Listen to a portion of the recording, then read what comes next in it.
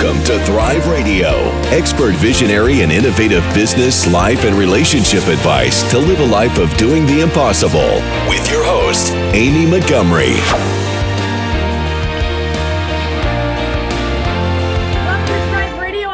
Amy Montgomery, entrepreneur and digital marketing agency owner. Today, my guest is Bozidar Jovanovic. He's the founder and chief investment officer of Honey Badger Advisors. After more than 20 years in financial services, he decided to start his own firm with the motto, no nonsense financial advice for free thinking, freedom loving people. Welcome to the show. Thank you very much for having me. It's a great pleasure to speak to you today, Amy. Yeah.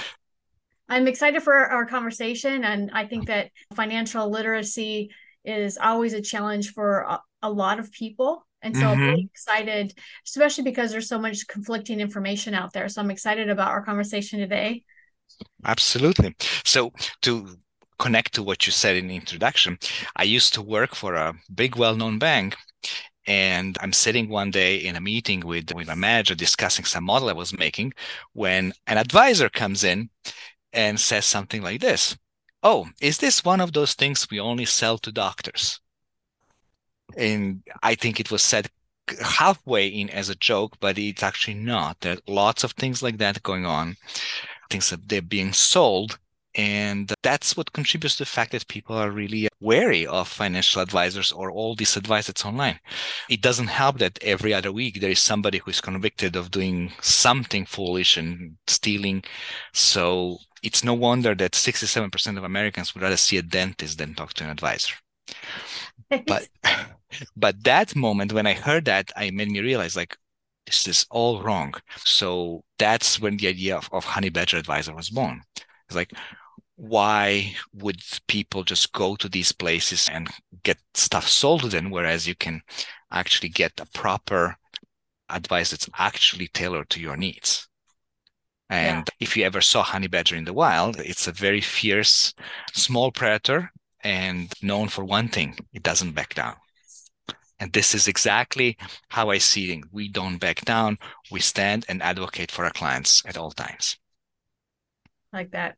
So can you share a little bit about your background and what brought you to where you are today? Absolutely. So it's an unusual path, but maybe not so much. I have a PhD in physics. So I studied physics all my life. And then towards the end of my career, I decided I'm going to go to finance. So I became what's known as quant. I used my scientific knowledge to look into financials.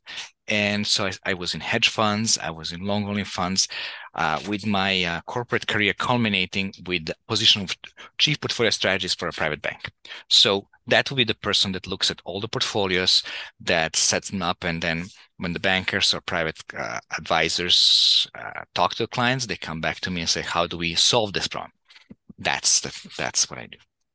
Which is also one part of the reason why things are not always easy, because I'm not a salesman. And a lot of people who do this are salesmen. They can sell this product or that product, and I don't do that. I don't do any high pressure sales and anything like that. But the most important thing, the idea is, I want to bring to my clients the institutional level experience and knowledge that they can't otherwise get elsewhere. Yeah. And it's definitely needed because, like I said, there's so much contradiction out there. So let's talk a little bit about being financially prepared. What's your definition of that? How can individuals start to be financially prepared, and what should that definition be? That definition is really dependent on every person. Like, our lives are different, our goals are different, and lifestyles are different. The being financially fit is different. But what is important is to start early. A person in their early 20s putting out $500 a month at a modest return of about 6% will have about $1 million by the time they retire. Move that forward 20 years, and so if you skip those early years and start investing at 45, that amount drops to about $300,000. That is the power of savings. So the things that everybody needs to do is take the advantage of everything you have at your disposal. Retirement accounts, other investments, everything that's possible. There is a lot of advice going on the internet about, oh, don't do your 401k. That is probably one of the worst things that somebody can do, especially if you have a 401k at work and your employer does a match, because that match is free money. So the number one thing is to start saving, to start doing it as early as you can.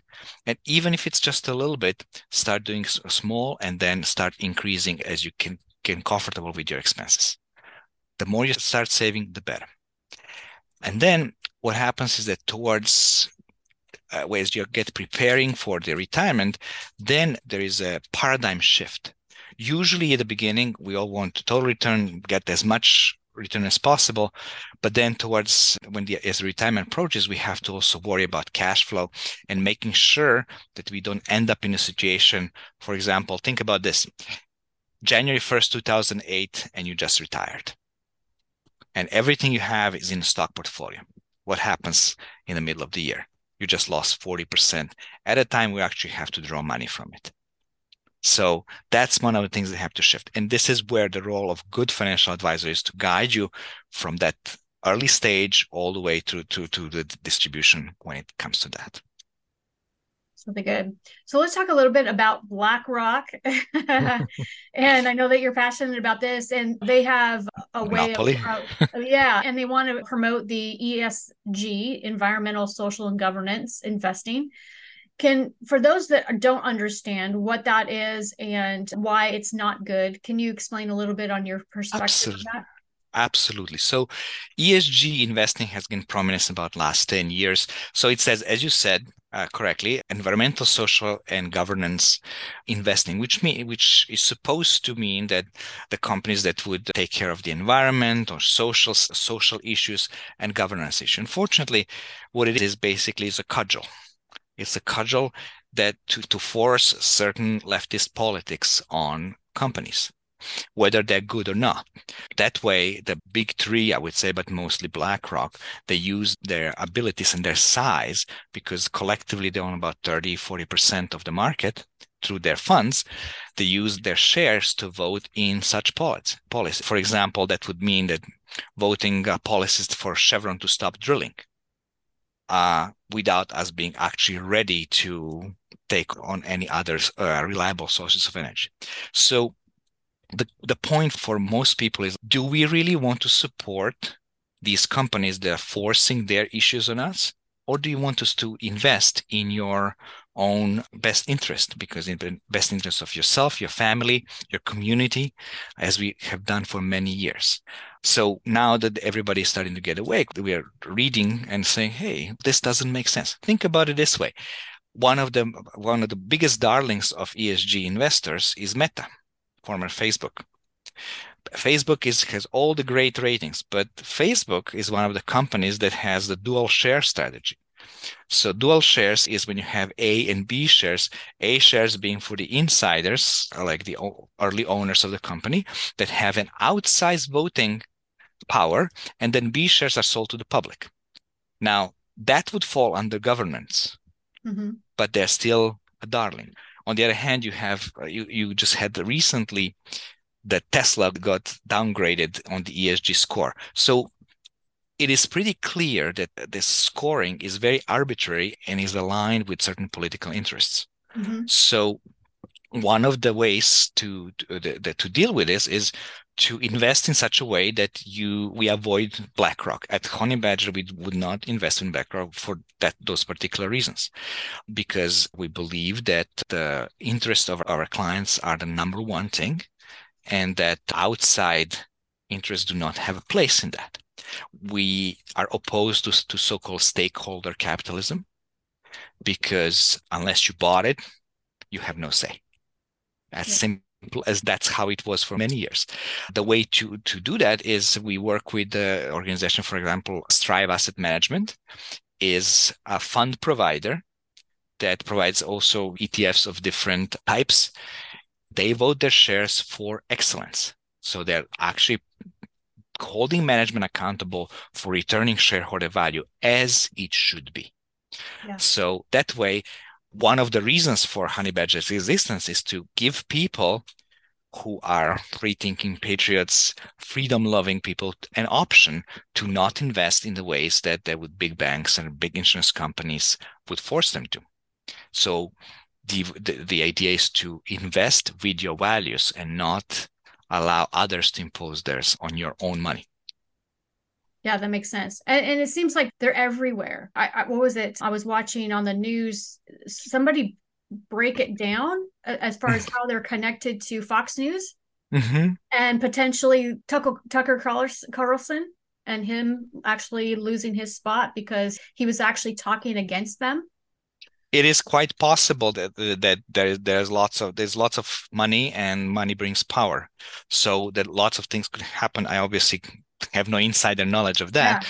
But I do know that it's very important to be aware and to know how your money is invested. You want to work with people who actually care about your own well-being. Yeah. That's important. And I don't agree with the fact that you just give money to some company and then they, like an investment fund, and then they vote whatever their values are, regardless of what you have to say. One other aspect to that is this. The BlackRocks of this world, they managed to, through their size, to push down the management fees of the funds to the point that it's almost unprofitable to even run the funds. And then the ESG comes in, and now the ESG funds have fees that are about 10 times the regular non-ESG funds. That tells you something, doesn't it? Yeah. So you pay 10 times more for underperforming the market. And I'm sure that feels great for some people, but I don't think that's the way to go for the vast majority. Let's talk about those who have a high net worth. Mm-hmm. What's your key criteria for identifying the best investment opportunities for those people that are in that category? So as you get to high net worth stage, which is a good place to be if you can, it really depends on a lot of other things, because high net worth implies you either have a business or a very high power career. So a lot of investments should complement what you do, right? A lot of people I've met people who have tons of wealth, but it's all tied up to one stock or one company. And that's a dangerous combination. Once you get to that stage, then regular investments are just one part of your offering. There are also private investments. There is also real estate, commodities. Different levels of wealth open up many different possibilities, because some things like hedge funds and other alternative investments, they require sophistication, they require a level of wealth to invest, and require patience and the ability for someone to sustain certain losses in a short term. Makes sense. So it's a prudent thing, but that means you need to assess the entire situation and make sure that there are multiple lines of income for a portfolio. And also, it really depends on the family, or on the person and the entire family, because it doesn't really matter what the numbers say if the person is uncomfortable with that level of investing. I have a client who is in his 40s, but his portfolio looks like his grandmother's, because that's how he feels.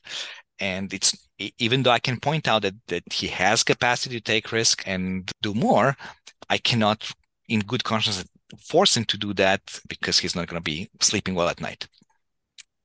That makes sense. Yeah, definitely. So let's talk a little bit about the latest trends out there. There's all the crypto, all of that going on, and there's people that have lost money, and there's just a lot of high risk. And I don't think a lot of people they don't really think about the high risk, and they get on the whole, just the excitement of everything. So can you give a couple examples of why it's not necessarily great to go after these things, and what are some other things to watch for? Yeah, this is actually a phenomenon of the maybe last 15, 20 years. You have the internet. There's all the information coming real time. You feel like you're actually in a trading room, and it feels like it's at your fingertips. And it doesn't help that you have all these internet gurus who say, oh yeah, this is it. This is why I make this money, how I make that money. I would like to remind your listeners, at least those who are my generation, there was a band, there still is, called AC/DC. They have a song called It's a Long Way to the Top. In that song, there is a rhyme says, I tell you, folks, it's harder than it looks. And this applies so well in this sense. It all looks easy until it's not. It all looks easy until the markets start going sideways or precipitously fall off the cliff. Crypto. I like the idea that you have a transnational currency that is not dependent on irresponsible government and printing money. Idea is great. Is the crypto the solution? I don't think so. It lacks, number one thing is it lacks the stability that the currency has to offer. The swings are absolutely wild. So I know people call it cryptocurrency. It is a speculative commodity. It is speculative commodity. So yes, when the worst thing I see is that when it's actually marketed, pushed towards people in the lower income tiers. And I try to explain to people, you have no capacity to lose 60 or 70% of that. Yeah. I have a friend who used to work with me, and he went to some very high-end schools, had friends who were also in the early 20s, scions of some very wealthy families. Imagine you're in 20s and you have 3, 2, 4, 5 million as your net worth. As it turns out, as young people go, and they went and invested in crypto. And last spring, one of them has lost 75% of his net worth. That's insane. All I could say is I told you so. The important thing for vast majority of people is to understand this. Research shows in portfolio management, research shows that to 92% of returns on a portfolio are dependent on the asset allocation. So being in properly allocated different categories, large caps, small caps, bonds, all that, is responsible for almost 90%. So it depends on which research and which time scale goes, but that's about it. So let's just go with the lower end. 85% of your return is dependent on where you are. But that's not where people focus their efforts. Most people, especially if you are under the influence of the online gurus, would tell you that everybody wants to chase the next Google. Everybody wants to chase the next Apple. Yes, that would be great, but you can spend your lifetime not finding one.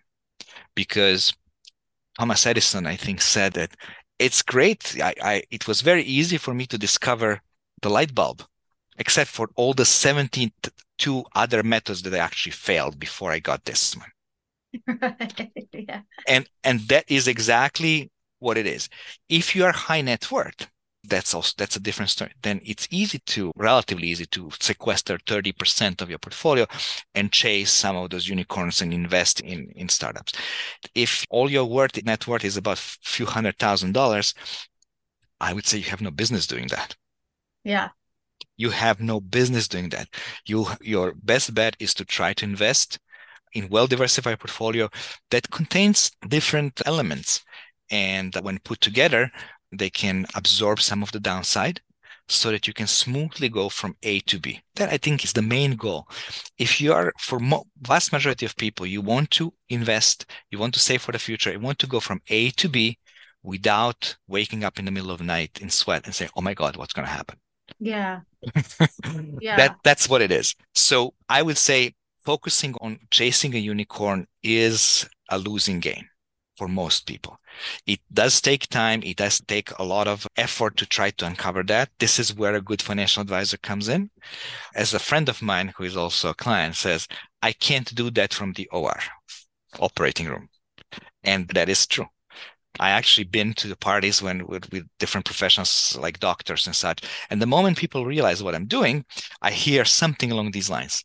Oh, wow, I got this stock and I'm trading it and it's doing so great. I made so much money. And my question is, okay, so while you're trading, who is watching your patients or who is watching your business? Yeah. And I do my lunch break and my coffee break. So my next step is, okay, you think that during that 1 or 2 hours a day, you're going to do better than people on the other end, like me, who are doing this 10 hours a day, every single day. And then people realize, yeah, that is an issue, isn't it? Yeah. So, yeah, and I've done that. I've gone out there and I've purchased stock that I shouldn't. I've purchased stock that was when I first started to learn. I joined. They used to have this club called NAIC, I think it was, way back in the day, and it was teaching you how to about investments 101. And so I went out there and I invested in petroleum, and I invested in Starbucks and a couple others, and they did really well. But I ended up I sold everything because I needed the money, because it was right 2008 came. Yeah, I know. And then Did you? but I was like, oh, but I might be good at this. And so then I went and I was so stupid. I went and I bought shares for Snapchat, and that tanked. Mm-hmm. And at that point, I realized I know nothing about what I'm doing. Here's a very important advice regarding that. It's not a problem to buy stocks. Even if you're a small investor, something, maybe you are in certain industry, maybe you know something about one of those, buy it. But don't go overboard. Don't make that your only investment. Don't make your 50% of the portfolio investment. Yeah. Take a piece, take a 10% and play with it. But there are two things. Whenever you buy something, you need to know why you're buying it, why you're buying it here, what are you seeking to get from it, and where is the off-ramp? At what point are you willing to let go and go for it? And that off-ramp can be on the upside, also on the downside. Because in the end, yes, there are all these great ideas and you can do a valuation, but market can stay irrational far longer than it can stay liquid. Mm-hmm. So the stock can be down, even though everything is fine, but it can be down. At what point do you unload it? Yeah. Yeah. Or it was just a point now with NVIDIA, for example, which I recommended last year to my clients, and they tripled their money. And I said, at this point, yes, all the stuff is still there. The semiconductors are doing well, but at this point, I don't know if I'll be a buyer. Yeah. So some people are already taking profit and say, okay, let's scale down and wait and see what happens. So remember why you're buying it, what's the prospect, why you're buying it here, and what is the off-ramp? When are you trying to get off? Those are important things, and make sure that's not the whole part of your portfolio. I always tell the following story. Let's imagine it's 1890s. And you're investing in a stock market, and there is this really good company. It's making the rims, metal rims for the buggy cars. It's been some consolidation in this lately because there's this new startup. They don't use horseless carriage, but we don't know it. That's not going to catch on, right? They're just the last one. They're really good at that. So pile up the money into that. How did that work out? Yeah. So that's the same thing. People are upset when I say something like this about Apple, but you got to remember there was BlackBerry before Apple. Apple just swept them aside. It's very possible at some point in the future there'll be something else, and that's where not putting everything into one stock comes as important. Yeah, because it's 50-50 chance you're going to win or lose. It may go well, but at some point, and if things go bad, they can go bad precipitously. Yeah, definitely. So let's talk about preparing for economic uncertainty. We talked a little bit I asked you about gold bars because I was out there buying gold bars. That's something I thought, oh, like maybe I should have gold. The only thing that I've realized about that is where I got them from, they're all in Sweden, and they're in a safe in Sweden. And at some point I've got to pay for them to come to actually have them physically, or I can sell them there. What's your advice on some of that, and what can people do to prepare for uncertainty? Cash flow is king. That's the number one thing. Yes, we are coming to certain times, and yes, we did have some rallies this year, but everything is flashing red. The yield curve is still massively inverted. Sorry, the consumer is tapped out. We have just broke the ceiling of consumer credit at all times, the highest level of consumer debt. Things are not looking as good under the hood as they may seem. Gold and precious metals have been a hedge against inflation, against uncertainties. And yes, you can actually allocate in a portfolio their gold ETFs, or you can buy the physical gold.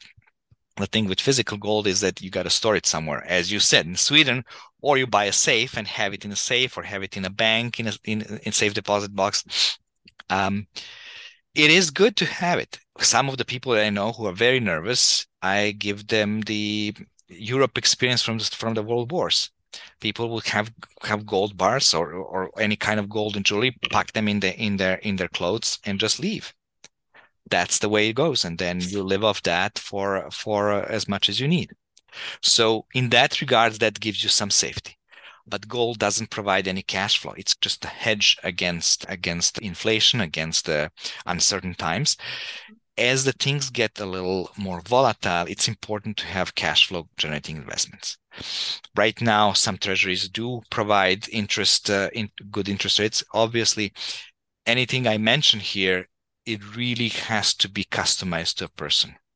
You can't take any of this at face value, just go and invest like that, because it may not be appropriate for you. But it is in generally very important to have anything that generates cash flow. So if you own real estate that you rent out, that will be something. If you own bonds that provide income, that's good. Some of the stocks that will fare better would be the ones that provide hefty dividends. So that's one of the ways to prepare for uncertain times. Also, to not forgotten, the cash reserves. Especially if you are in some sort of tech industry, you have to be very astute and figure out if you are in danger of being laid off, because that's the number one thing that happens. Usually about 6 months expenses is important, but that's something that should have been built by now. If not, start building it. Yeah. So that you have something to fall onto if things get really difficult.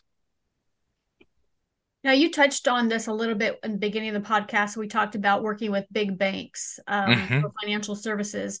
So what are the benefits of working with a big bank, and how can individuals ensure that they're not being led into investments that are not aligned with their goals? That's a difficult one, but yes, you have mutual funds. You have all of those offer different types of services. We have banks, mutual funds, you have insurance companies. And you have to remember, these are big companies. Especially with the banks, they have multiple lines of business. One is advice. The other one is of providing loans, taking securities to the markets, doing all sorts of different things, advising on mergers and acquisitions. All those things exist. All those things are conflicts of interest. And in that regard, that's a problem for the kind of advice you get. Same thing if you go with insurance company. There, the advice is buy a life insurance and work things from there. What does happen with big banks? If you have a company, if you have needs for loans, then that may be a solution for you, because you may get favorable interest rates on a loan. So if we're talking about tens of millions of dollars of loans, now we're talking about something serious. 0.5% on $10 million may be a sizable amount of money over 10 years. Yeah. So that may be useful. But what you will get in there is you will have to pledge your money in there. So if you're working with them, they will offer loans, but that would be off your portfolio. Your portfolio has to be pledged to be there, and they can be invested. Now, many of those can customize things, and depends on your level of wealth. That's true. But say if you don't have about $20 million, you do not bring enough income to the bank to actually matter much.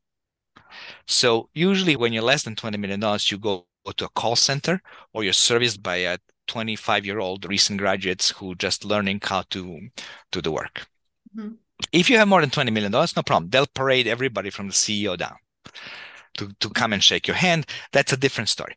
However, can you ensure that they are not investing the way you don't like? You can't. A lot of banks do have the ESG policies, and their funds would be married to this. Plus, there are also other issues in terms of they will be structuring products, and this has to move. So the bankers, the private bankers, advisors, however you want to call them, have incentive to be selling products, because it's built, it's in the inventory, it provides very nice commissions. But is it good for you? That's a different story. Yeah. You will be definitely sold a lot of stuff if you're in a bank or in the insurance company. You will be sold products. That's what it is. I know that many people say they're fiduciaries, but you really cannot be a fiduciary if you're working for a bank because of all these different lines of interest. So in my opinion, you can only be a fiduciary if you are independent like me. So independent advisory, RIA, standing for registered investment advisor, that is probably the only way to actually be a fiduciary and actually care about your client's best interest. I like that. So, what about small business owners and retirement plans? How soon should they actually create one? What size does their business have to be to create a retirement plan? And how does that actually help them? This is actually a very good question. Small business owners usually don't want to think about it. And I understand that. I own a small business. It consumes you. There is a lot of things to be going on. You wear multiple hats. Oh, I'm going to think about that now. Well, you actually have to. And a good retirement plan is something you should create right away. There are so many of these nowadays, and they're not that expensive because as soon as you can cut a check to yourself, so your business has some sort of profit, as soon as you have employees, you should have a retirement plan because all that goes in there is taken off your top line. It's taken before taxes. And that's very important. Plus, you get some tax credits for setting up the plan. And if it's set up properly, it's also a retention tool because the plan can be a basic 401k, which you get usually from the payroll providers, but can be also customized. Things that I provide to my clients would be customized, and you have the basic 401k, then you have matching, then you can have profit sharing, which all amount to allowing owners, depending on the situation, to save even up to $66,000, which is something that you only can do these days in a SEP IRA. So it is very important. This is a kind of way to take some money out, put it in there, and invest in your retirement. Yes, I understand. Most of the people who are, especially in the startup phase, I'm plowing everything into this because this is what needs to succeed. That's all fine. Just always keep in mind the time. Eventually, the time will come for that. Yes, you will. Maybe you'll sell your business. Maybe your children will take over. No one knows. But when you sell the business, there'll be tax due on that. You have a retirement plan. You already took it away before taxes. And another part of that is also very important. That's where a good financial advisor comes in. Let's say you're a doctor, a lawyer, or a plumber, electrician. You have your own business. You have a small business or medium-sized business. You are invested into it. This is your passion. This is what you love to do. On top of that, you want to think about your finances and investing. Do you have time for that?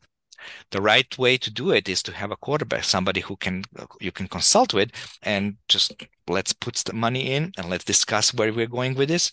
And somebody is there to watch over that and just call and say, hey, this is what we bought. Here it is. It's hitting the target. We should sell now. We should do Y. So you have somebody to watch that for you, and that way you have a peace of mind. Yeah, definitely. So what about life insurance? This is another buzzword that I hear out there, and everyone's saying, go and get your life insurance and you can take loans out on it and all of that. But I don't think that everyone really understands what that actually means. They just think it's free money. Yeah, it's not free money. You're actually paying for it, but life insurance is an important product. Is what I would call risk management. It offloads the risk that you can't bear to somebody who can. So most people that do not have the money to leave for their dependents to live normal life if something happens to them. That's where life insurance comes in. And there are term life insurance policies, which is very simple. For X amount of years, this is the premium, you pay for it. And at the end of if you die, your heirs get this. If nothing happened, very great, very good. You're happy. Everybody's happy. Insurance company got the premium. You didn't die. Fantastic. So that's the most common. And for most people, that's all you need.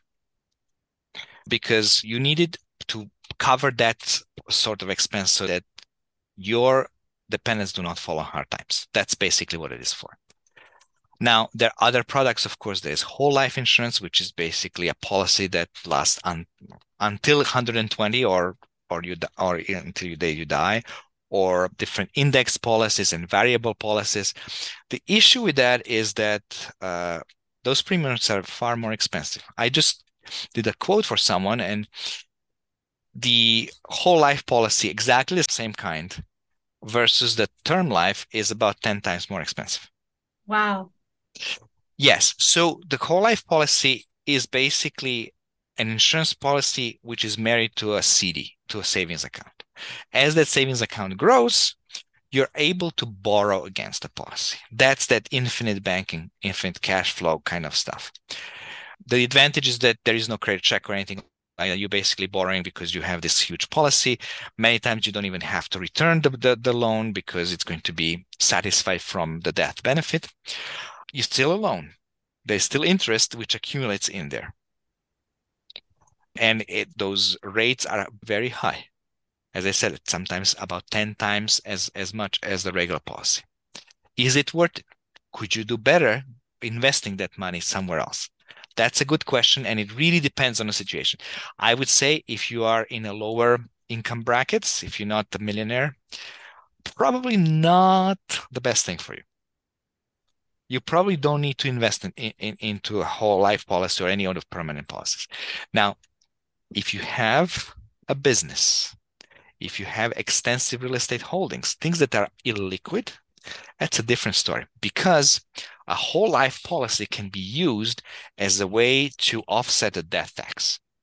If properly used, a whole life policy can be put into what's called ILIT, Irrevocable Life Insurance Trust, which bypasses your estate. At least that's the state of the laws now. We know that the crowd in DC may be putting their hands on that at some point, but for now, it bypasses the estate. So what happens is that if you have these extensive holdings, if you have a business and something happens to you, you have 90 days to 120 days to sell it and satisfy a hefty tax bill. This way, you get a life insurance. Life insurance pays out tax-free money. You pay the tax, and the business and real estate holdings, everything else stays intact. Or you can take more time to sell it, to find a proper sale. Because one thing you don't want to do if as a business owner is do a fire sale.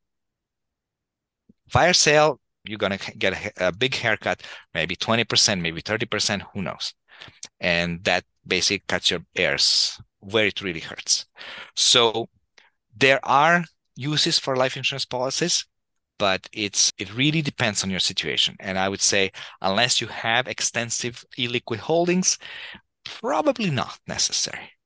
But, there is always a way to discuss, and that's something that anyone who is listening should discuss with their financial advisor. Whatever is the best policy there. But there is another aspect of insurance, which is disability. A lot of people talk about life insurance this, a life insurance that. Sheer fact is this: a young man, 25-year-old man, is 4 times as likely to get disabled between that time and full retirement than to die. It's a much more dangerous and much more important thing to take care of. Usually it's taken care of through employment. Employment packages usually provide some sort of disability, which is important. But if you are self-employed, if you own your own firm, it is a very important aspect that should never be neglected. Because specifically for it, and it doesn't mean you fall or something. You could be a surgery, it could be an illness or something like that, which renders you incapable of working for a couple of months. This is where it comes in. The disability insurance kicks in to actually cover that gap in case you cannot work. With disability insurance, you're ensuring your ability to work. I like that, especially for small business owners. Because if you don't work, you've got to have something there. Yeah. Right? If you don't work for 3 months, you could be out of business. Exactly. You could be out of business, and not just that. If you're in any service-oriented business where you actually have to see people, and let's say you need to, who knows, like a surgery or something, then what? Yeah. Maybe you have associates who can take over, which is great, but it's still a great risk. So it is something to be very much aware of, and making sure that you do not skip on that one. A lot of people do because it's expensive. And a lot of insurance companies have stopped offering them. They're still there, and they're still important, and something not to be forgotten. So can you give one piece of advice for people that are listening that might want to improve their financial situation, regardless of their current financial status? What are some of the top things that you would suggest, just in general? Obviously, we don't know what their income is. Tune out the hype. Information overload is going to be detrimental to your financial or other health. There is so much information coming from everywhere and giving you all sorts of ideas. It is harder than it looks, but people who can just read and understand things, the number one thing is to have time. So if you feel that you're overwhelmed, talk to somebody who actually can help you out. Talk to a trusted advisor, and not to Uncle Bob, who has made so much money in the 70s by investing in Microsoft or something like that. Because it takes much more than a few little tricks to get to the good place. I would say start investing as soon as you can and tune out the hype. Get a plan and stick to the plan. That's the recipe for success. I like that. So if you're able to give yourself one piece of advice when you first started out, what would it be? I should have taught much thoroughly more about sales process. I come, as I said, from portfolio management. That's where my expertise is, not in sales and the things that people in sales like to do, which is talking and doing presentations in bars and golfing and all that sort of thing. I don't do that. So my approach to that is educational, like having conversations like this. So if I could go back, I would probably say, okay, we need to think much better how the sales channel would work. And I think it's essential in any business to do that, because you can have the best product out there. If people don't know about it, doesn't matter. Yeah. It doesn't matter. It's true. I was talking to a new business owner yesterday, and we were talking about just lead generation. And I said flat out, it's right now, if your business is new, it's quantity. You've got to meet thousands of people. You don't know how to do that. I'm like, I'll help you. There's a million ways you could do it, but you've just got to choose one way and just reach thousands of people, at least when you're first starting out. Because if you don't, you're going to meet one person here, one person there, and it's going to be a long time coming before you get enough clients to survive. Yeah, that is the reality. Yeah, that is the reality. That's no matter what it is, the sales process is the essential to any business. This is why in big companies it's a sales branch that brings all the CEOs. CEOs come from sales. Yeah. And I remember in my last corporate job, I used to work with head of sales. His motto was, give me how many minutes I have, you wind me up, tell me 5 minutes, I have a 5 minutes presentation. Tell me 10 minutes, I have 10 minutes. 30 minutes, I have 30 minutes. Give me time, wind me up, I'm going. That's and now I understand much more what that really means, but it is important. Yeah, most definitely. So if there's somebody that's listening that would love to work with you, what's the best way to contact you? Just go to the website, www.hbria.com, Honey Badger Registered Investment Advisory. There is a contact form there. Send me a message and we'll get in touch and we'll discuss the details. Okay, perfect. That's the easiest way. Or even send an email to info@hbria.com and it's going to get to me and we'll get going right away. Okay. And I'll put the links down below as well. Thank you so much. Thank you so much for coming on today and sharing your expertise. Thank you. Yeah. Thank you very much for having me. It's a great pleasure to talk to you. It's really great. And if you're listening, you want more information about this podcast and upcoming shows, you can visit acalltothrive.com. Thank you, everyone, and have a wonderful day.